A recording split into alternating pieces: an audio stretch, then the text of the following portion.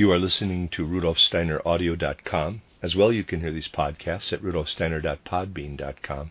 Please consider becoming a patron. There are two publishing houses, steinerbooks.org in America and rudolfsteinerpress.com in England, which are the sole publishers of Steiner into English and have given me permission to do these recordings. Please consider patronizing them as well. This is a reading of Collected Works, Volume 159 by Rudolf Steiner, entitled The Mystery of Death, 15 lectures translated by Simon Blaxland de Lange. This is Lecture 10, given in Prague on the 15th of May, 1915, entitled The Significance of the Position of Central Europe between East and West, Ahrimanic Inspiration and Spiritual Impulses, the Symbol of the Rose Cross. When we are gathered at such an opportunity, through which a designated space is devoted to our endeavors, to which we can give a spiritual stamp that accords with our spiritual scientific feeling and sensibilities, it is good if we call to mind the wider perspective that, as adherents of spiritual science, we intend to adopt toward the world and its phenomena, its tasks, its great riddles. And how should our time, which is so beset with trials and tribulations, not also awaken within our souls a sense of urgency to arrive at a viewpoint that speaks to the future? There must, especially in our time, be the longing for a point of view that goes further than what can be discerned through outer life and outer human striving. Thus, at an important place in our new building in Dornach, we shall erect a sculptural group that directly derives from the tasks and aspirations of our spiritual scientific world outlook. This sculptural group is to portray what our souls should feel in the deepest sense as deriving from our movement. This group will include a central figure. One can designate this central figure as the Christ. One can also see it as that which, in man, endeavors to incorporate the divinity residing within human nature rightly in the world. One can regard this central human figure as, in quotes, man, the cosmic human being, expressed in an earthly personality, as Christ was expressed in temporal, historical life through Jesus of Nazareth. But there will be two other figures beside this central figure, one of which is as though up on a rock. It has wings, but is falling down from the rock. And through the distinctive gesture of the central figure, imbued as it is not with strength, but with an inner firmness, a power is engendered whereby the figure up on the rock, the winged figure, breaks its wings and plunges into the depths. This breaking of the wings, this must be well expressed in a sculptural form, is brought about not because the human being who stands in the middle, the Christ man, breaks the wings, but because he extends his hand in his spirituality. The other, the winged being, cannot bear this. And as a result of what is going on within him, and because he finds what lives below him unendurable, breaks his wings himself and plunges down. It therefore needs to be firmly stated that this being is falling of itself, that it is not being made to do so through some adversarial force. And down below, in the rock, we see another figure lying bound in chains. This one has the aim of stirring up the earthly realm from below. But in this endeavor, it does not prevail against what streams forth from the downward extended hand of the central figure. It is made to coil and become bent by being repulsed and thrown back likewise in its own being through the power of the central figure. You may have a sense that in this group there comes to expression what we call the Christ principle of our cosmos in the central figure, the Luciferic principle in the angel plunging down from the rock, and the Ahrimanic principle in the figure that aspires upward from down in the cave. I have tried to form these three figures, we may speak in this way, in so intimate a circle as this, as far as possible as one would a portrait, so that one will really have an impression of the form adopted by Ahriman when he appears in such a relationship to the human being, and also of the physiognomy of Lucifer that he adopts when he appears in relation to man. What the Western religious world conception lacks even in our time, and what can be conveyed to it only through our spiritual scientific world conception, is the knowledge that Ahriman and Lucifer are involved in all that happens in the world. One can openly only hint at such things, because today people still recoil from a specific way of expressing matters of this kind. But let us recall that even in yesterday's public lecture it was said that through meditation a person is, on the one hand, led into a region where he feels himself to be solitary and powerless in his innermost being, and on the other hand, into a region where he feels himself to be inwardly seized by fear and impotence. What threatens us when we strive one-sidedly only for freedom from material constraints? What threatens us when we aspire abstractly for the spirit is being engulfed by the Luciferic principle. What threatens us when we gravitate solely toward material things, when our lives are a constant hunger for them, and we become as though hardened, parenthesis, as I explained yesterday in the public lecture, close parenthesis. This is the Ahrimanic principle. And man stands between the Luciferic and the Ahrimanic principle. This must be recognized.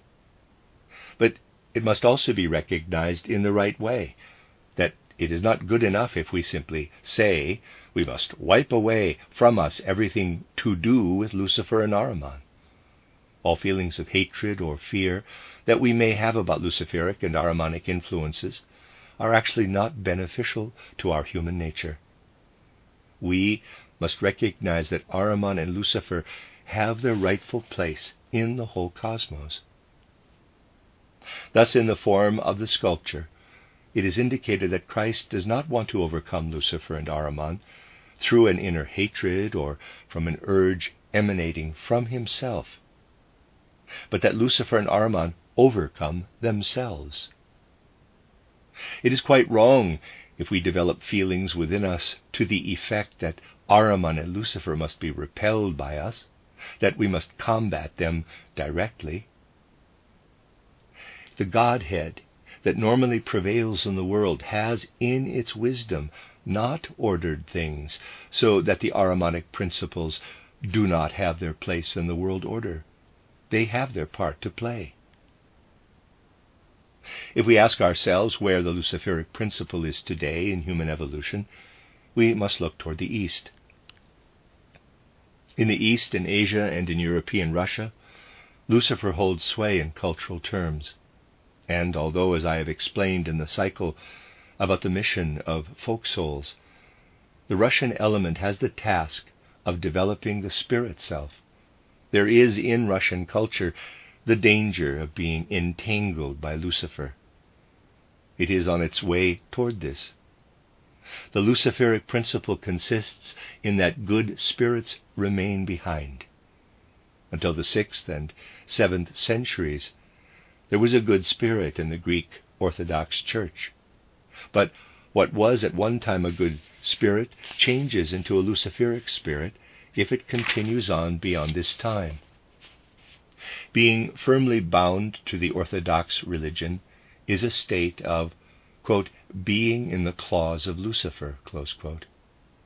And this is still more intensely the case with the spiritual forms that develop in the Orient, which had their justification with respect to ancient times. By perpetuating themselves, they develop in a Luciferic direction. Throughout the East, we find with very many people who are incarnated there that they have something to work through in the Luciferic realm. And in the West, in accordance with the wise ordering of the world, we find souls who are immersed in the Ahrimanic element. We find this most strongly in America. In America, there exists the tendency to develop a culture that is wholly immersed in materialism, in the Ahrimanic element. That even where there is an aspiration toward spiritualism is wholly pervaded by a purely material outlook. Even where people strive toward the spirit, there is a wish tangibly to conjure up spirits in a spiritistic way. This will become ever stronger, and the longing to make everything matter of fact will become ever greater.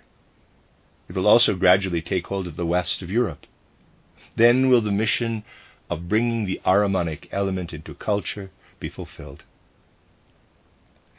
This is what I mean by the wider perspective, that we see how in Central Europe we are wedged between the Luciferic principle of the East and the Ahrimanic principle of the West, but how we are called upon to soar up to the forces that are represented by the Christ principle, which on the one hand causes Lucifer to break his wings through the overcoming of the feeling of powerlessness, and on the other hand develops the radiating forces against Ahriman, which repel all fear that stands before any knowledge of the spiritual world. For the Ahrimanic element that pulsates through the world cannot in truth be held back. It is a reality. The culture of Central Europe is also gripped by this Ahrimanic element. But one needs to know how one should oppose it, for the course of the Ahrimanic element is the passage through materialism, and this passage through materialism must be undertaken. The reason for this has a deep, wisdom-filled connection. Just think what a one-sided religious movement, and I am referring to this one-sided quality, is also currently manifested in Christianity, most strongly apparent in the element of Jesuitism. Consider that it always opposes any real scientific progress. Only in the 19th century did the Catholic Church officially recognize the Copernican world conception. Conventional science will naturally be opposed by a one-sided religion. This cannot be otherwise. Two impulses reside in this opposition on the part of religion to ordinary science. One of these is that the one-sided religion feels that in a science that focuses solely upon the outer world, Ahriman makes himself manifest. This is the justified aspect of the Church's battle. Ahriman's hold over ordinary science, so that it does not extend to a spiritual worldview, is a justified area of attention. On the other hand, there is an unjustified impulse in a one-sided religion's opposition to science. This one-sided religious world outlook is itself ensouled, one might say wholly pervaded, especially by a Luciferic element. For to strive for a deepening of religious life and to hate the diffusion of scientific influence into spiritual worlds is what Lucifer wants of man. Lucifer could not better achieve his aim than if all people were religious. This religiosity has an immensely strong egotistic impulse. Just think how people who do not strive for spiritual knowledge conceive of their religion. It is out of egotism that they want to develop a blissful state, to lead a life that, as they picture it, culminates in death. It is out of egotism that they want to be incarnated only once in the world. In a one-sided religion, egotism is taken to the highest level, an egotism of the soul, not only of the body. The best religious aspirations that surround us are firmly rooted in egotism. And indeed, the most pious people who move us through their piety are ruled in their religious feelings by Lucifer. It is greatly preferable to Lucifer when he acquires pious souls who have a sense for the spiritual, the good to which they aspire out of egotism. He does not want merely criminal souls. He wants to lead pious souls into his domain. Thus, on the one side stands the rightful scientific element that would, on the threshold, tend toward the Ahrimanic aspect, if it does not look up to the spiritual world.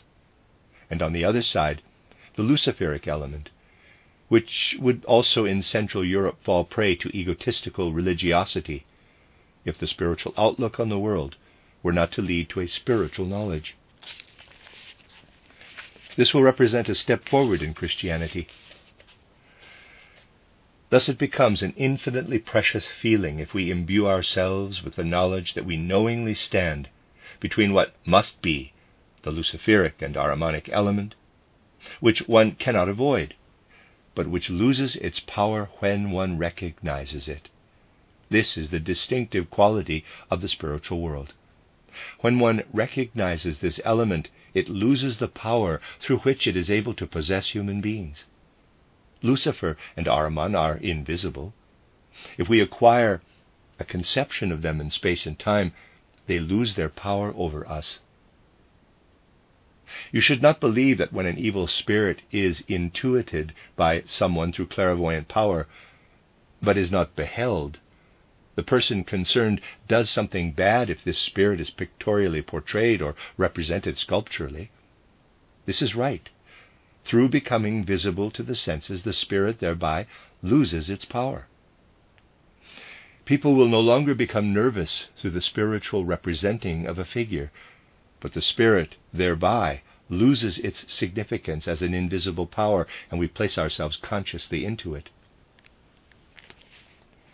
Just as the Godhead itself needed Lucifer and Ahriman to bring the world into the right alignment from east and west, in order that the world does not undergo an irregular development, but advances as though in a pendulum-like movement, the world rulership lets the Luciferic work from the east and the Ahrimanic from the west. But it presents us in Central Europe with the difficult and considerable task of contemplating this pendulum movement in the right way. This pendulum is actually a boat, as if a boat were hung on a pendulum clock. And in this boat sit the souls who are striving with the right impulses in Central Europe. These souls must really dive down and must know that they must seize the right point of balance. They must recognize what lies behind the threshold. They must take it into their consciousness. And these days that are now so difficult are, above all else, an awakening call to those who already have a sense of what is in store for the world in future. It does not only matter that in the course of the war one or the other side will win an outward victory, but how life will continue after the victory.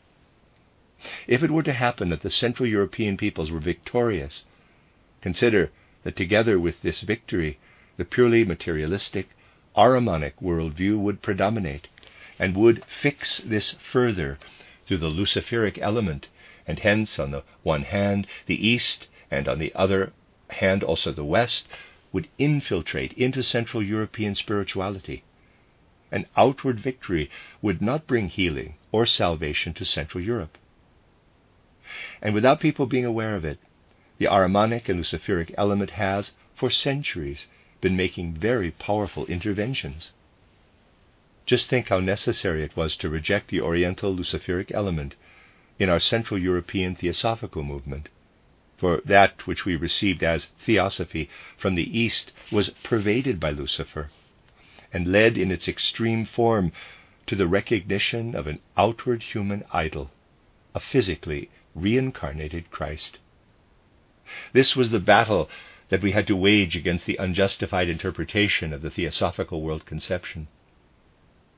But we must be clear about the need for us in Central Europe to recognize in the right way how we must involve ourselves in what is in store for humanity in the future. Through what spiritual science can be for us, we will learn to see that materialism, the materialistic world conception, should not extend over the realm that is prepared for Central Europe. Those who have an intimation that a spiritual world conception streaming over Central Europe and from there radiating out over the entire earth is being prepared will have to do their best to prevent this. And it would be conceivable, outwardly conceivable as a hypothesis, that after a victory, this Central Europe would serve a materialistic culture. Then Ahriman would rake in the fruits of this victory, and this must be prevented. Just think of a tragic figure such as Ernst Haeckel. Goethe has written a theory of evolution. Since 1884, I have been laboring to make it understandable to people that it is a theory of evolution that is thoroughly worthy of attention. But they cannot understand the profound manner in which Goethe has expressed it. When it is brought in a trivial way by Darwin, people understand it. The teachings have then been able to flow into their hearts and souls. Thus the teaching had acquired a materialistic hue. And then take such a tragic figure as Ernst Haeckel. Every thought, every fiber of his scientific life he has brought over from England. Huxley, Locke, and Darwin have been his teachers. And today Ernst Haeckel is one of those who have most turned against England. He is one of the most angry combatants. Insofar as he can be so as an old man, he has stood in the forefront of those who are sending back all orders, diplomas, and decorations to England, although the distinctively English import of Darwinism is not being returned. Much else can also be said. Souls are most receptive to materialism if, as regards their outer lives, they are, I would say, half asleep, if their souls are of a childlike quality. It passes by unnoticed that ideas are introduced to souls that prepare them later to accept materialistic interpretations as a matter of course. Ahriman has achieved this by causing a very influential figure to arise among the British people, through whom the urge toward materialism is imperceptibly inculcated in the souls of children without this being suspected by anyone. This is the brilliant author of Robinson Crusoe. If one impresses the ideas with which Robinson Crusoe is filled upon the souls of children, they acquire the inclination for materialism. In the book, religion arises out of itself, in the way that cabbages grow. Nothing is there which reflects something that should flow from the spiritual world. And just see how Robinson Crusoe spreads through the world. There was a time in the literary development of Central Europe when there were imitations of Robinson Crusoe in all languages, and there were many translations of the book itself. It is barely possible to count the number of Robinson Crusoes appearing in every nation. It lies at so deep a level. But the spiritual path must again be indicated by the greatness and meaningfulness of Central European culture, which truly has a spiritual orientation. The brothers Grimm were indeed under higher guidance and collected the German fairy tales. And if we bring the German fairy tales to our young people, instead of the Ahrimanic Robinson Crusoe, we shall be bringing them the inclination toward spiritualism. It gives one a deeply melancholic feeling when one, and this is related as a symptom, experiences the following. A very notable Austrian philosopher, Professor Dr. Ernst Mach, has written a book which was very far-reaching for many who wish to think philosophically. Analyse der Empfindungen, analysis of feelings. On the third page we find the following. He is speaking of self-knowledge. We know that self-knowledge is so extraordinarily important. I have often explained this. Ernst Mach now gives a proof for why self-knowledge is highly problematical even for the outer world. He relates the following experience. I was passing by a shop window when I saw my own image, my own form coming toward me. I thought, what an unpleasant, repugnant person is approaching me. It was I myself. This is how he spoke. This was also someone whom he had known so little that he said to his reflection, what an unpleasant, repugnant person this is. And in order to make this thoroughly clear, he adds that when he was already a professor, he was returning at night from a journey and was boarding an omnibus. As he boarded it, he saw in the mirror a man also getting on board, and he again said to himself, what is this down-at-heel schoolmaster doing here? And he adds, thus my class demeanor was more familiar to me than my own particular appearance and bearing.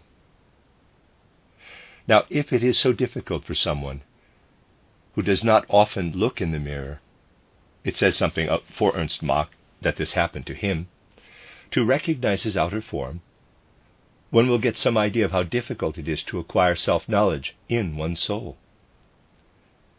And I have to say that I find it almost tragic when I read later on in the same book what Ernst Mach says about the education of his son, and remarks with utter seriousness, "Praise God, he doesn't say this, but something like it, that my children never read any fairy tales.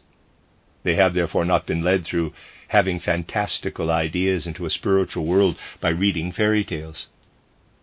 We see from this how what seeks to lead Central European culture to Ahriman is implanted in souls of the present. And so one must say that what matters is not to win a victory, but that on the foundation of the victory, what is right may prevail. In Central Europe, we also have a powerful influence to deal with, even in the case of a victory. For we have a connection with something that is strongly pervaded by Lucifer.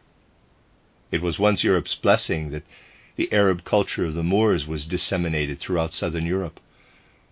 What has today become Ahrimanic was fully justified at that time.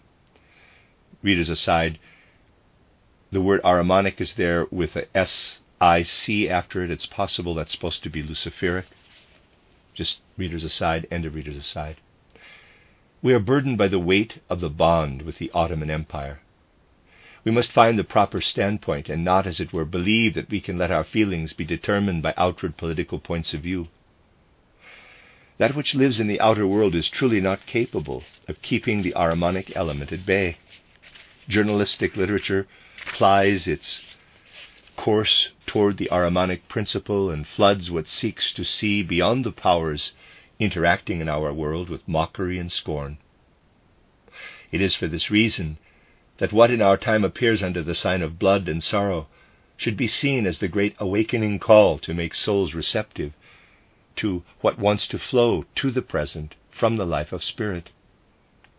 And our souls must develop the inclination for what has been prepared in Central European culture, especially in the way that it really brings to expression how we are placed between two forces that pervade the world in a pendulum-like fashion, and how we must find the balance. It must be clear to us that, on the one hand, the world strives toward an Ahrimanic hardening, becoming ossified in the fire of the purely material. That, on the other hand, it strives egotistically to rise to an abstract conception of the spirit. To follow either the one or the other would be the undoing of people in Central Europe. Merely to follow the science, bound to the outer senses, would bring us to the point of tearing the roses from the cross and contemplating only what has become lifeless. We would gradually acquire a world conception which would completely stop people having any perception of the spiritual world, which would enable them to behold only what is Ahrimanically ossified. Try to envisage the ideals of Ahrimanic science. It is a world of whirling atoms, a purely material world structure. Everything of a spiritual nature is to be rejected from this picture of the world.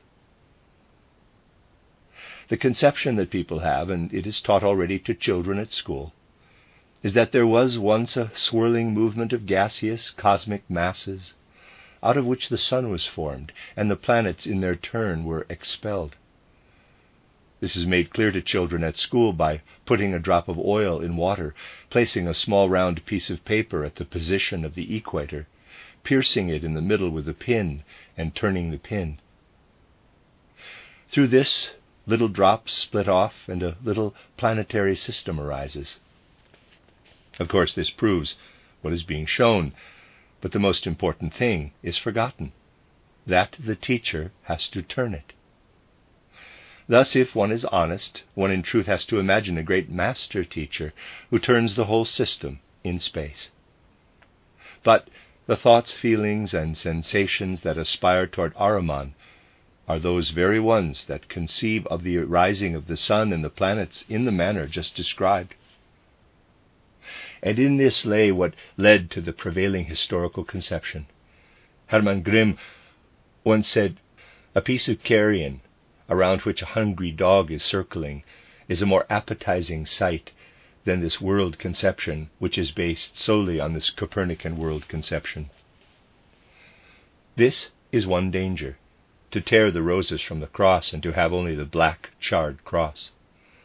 The other danger is to tear the cross from the roses and to want to aspire only to the Spirit, to despise that which the Godhead itself has placed within world evolution, not to want lovingly to embrace the thought that what is here in the sense world is an expression of the divinity. This is the one-sidedly religious view of the world, which despises science, which wants only the roses and unconsciously aspires toward the luciferic element of the East, just as the science that wants to tear the roses from the cross and wants merely to retain the charred cross aspires toward the West. But we in Central Europe are called upon to have the roses on the cross, to have what is expressed only through the connection of the roses with the cross. And as we look upon the bare, inflexible cross, we feel that what has come into the world as rigid matter has come into the world through the gods. It is as if the spiritual world has created for itself a circle within the material world, ex Deo nascimur. We feel, too, that if we understand it rightly, we should not merely enter with Lucifer into the spiritual world, but that we die. In that we are connected with what has come down into the world from the divine higher self, in Christo morimur. And in combining the cross with the roses, the material world conception with the spiritual world conception, we feel how the soul of man can awaken in the Spirit, per spiritum sanctum reverissimus. Thus the cross, engirdled by roses, was the symbol of someone who entered deeply into the spirituality of Central European culture, Goethe.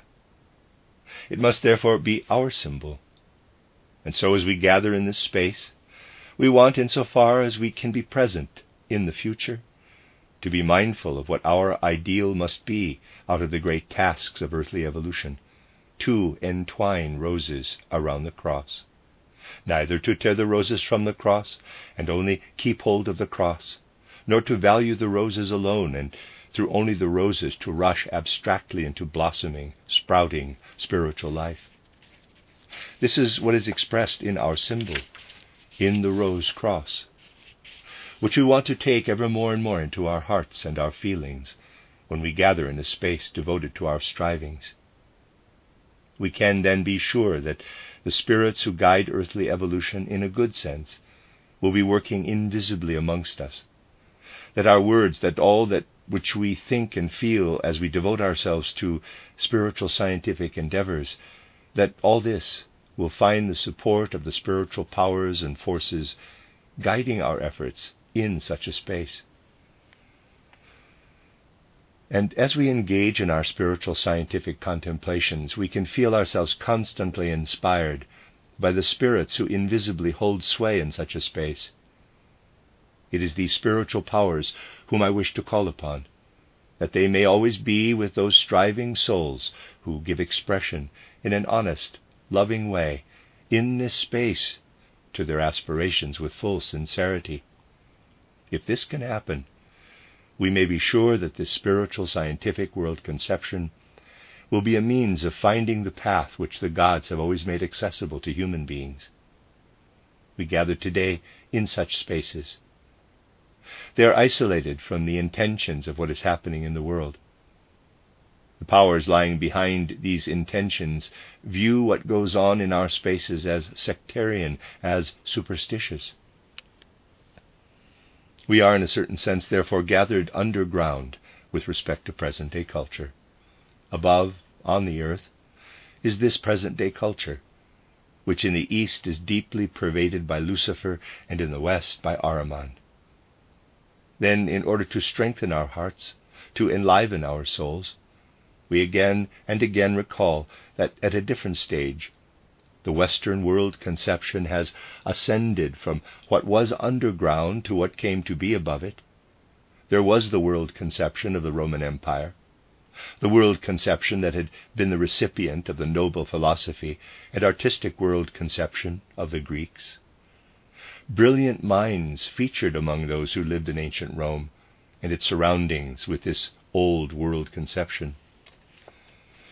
And those who cultivated a wholly new teaching underground in the catacombs were deeply despised.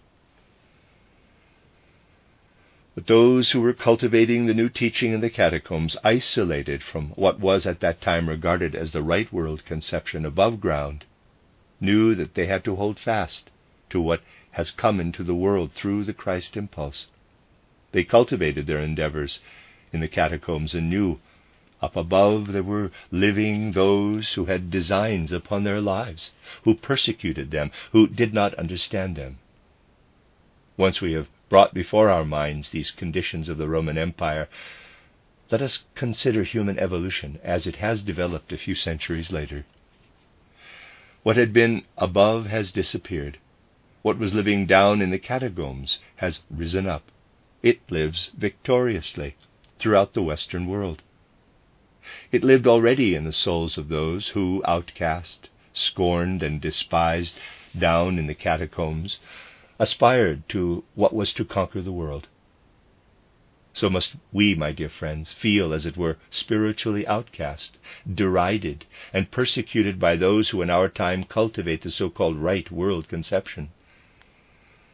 But just as how it turned out in the first stage of Western Christian evolution, so will it develop further.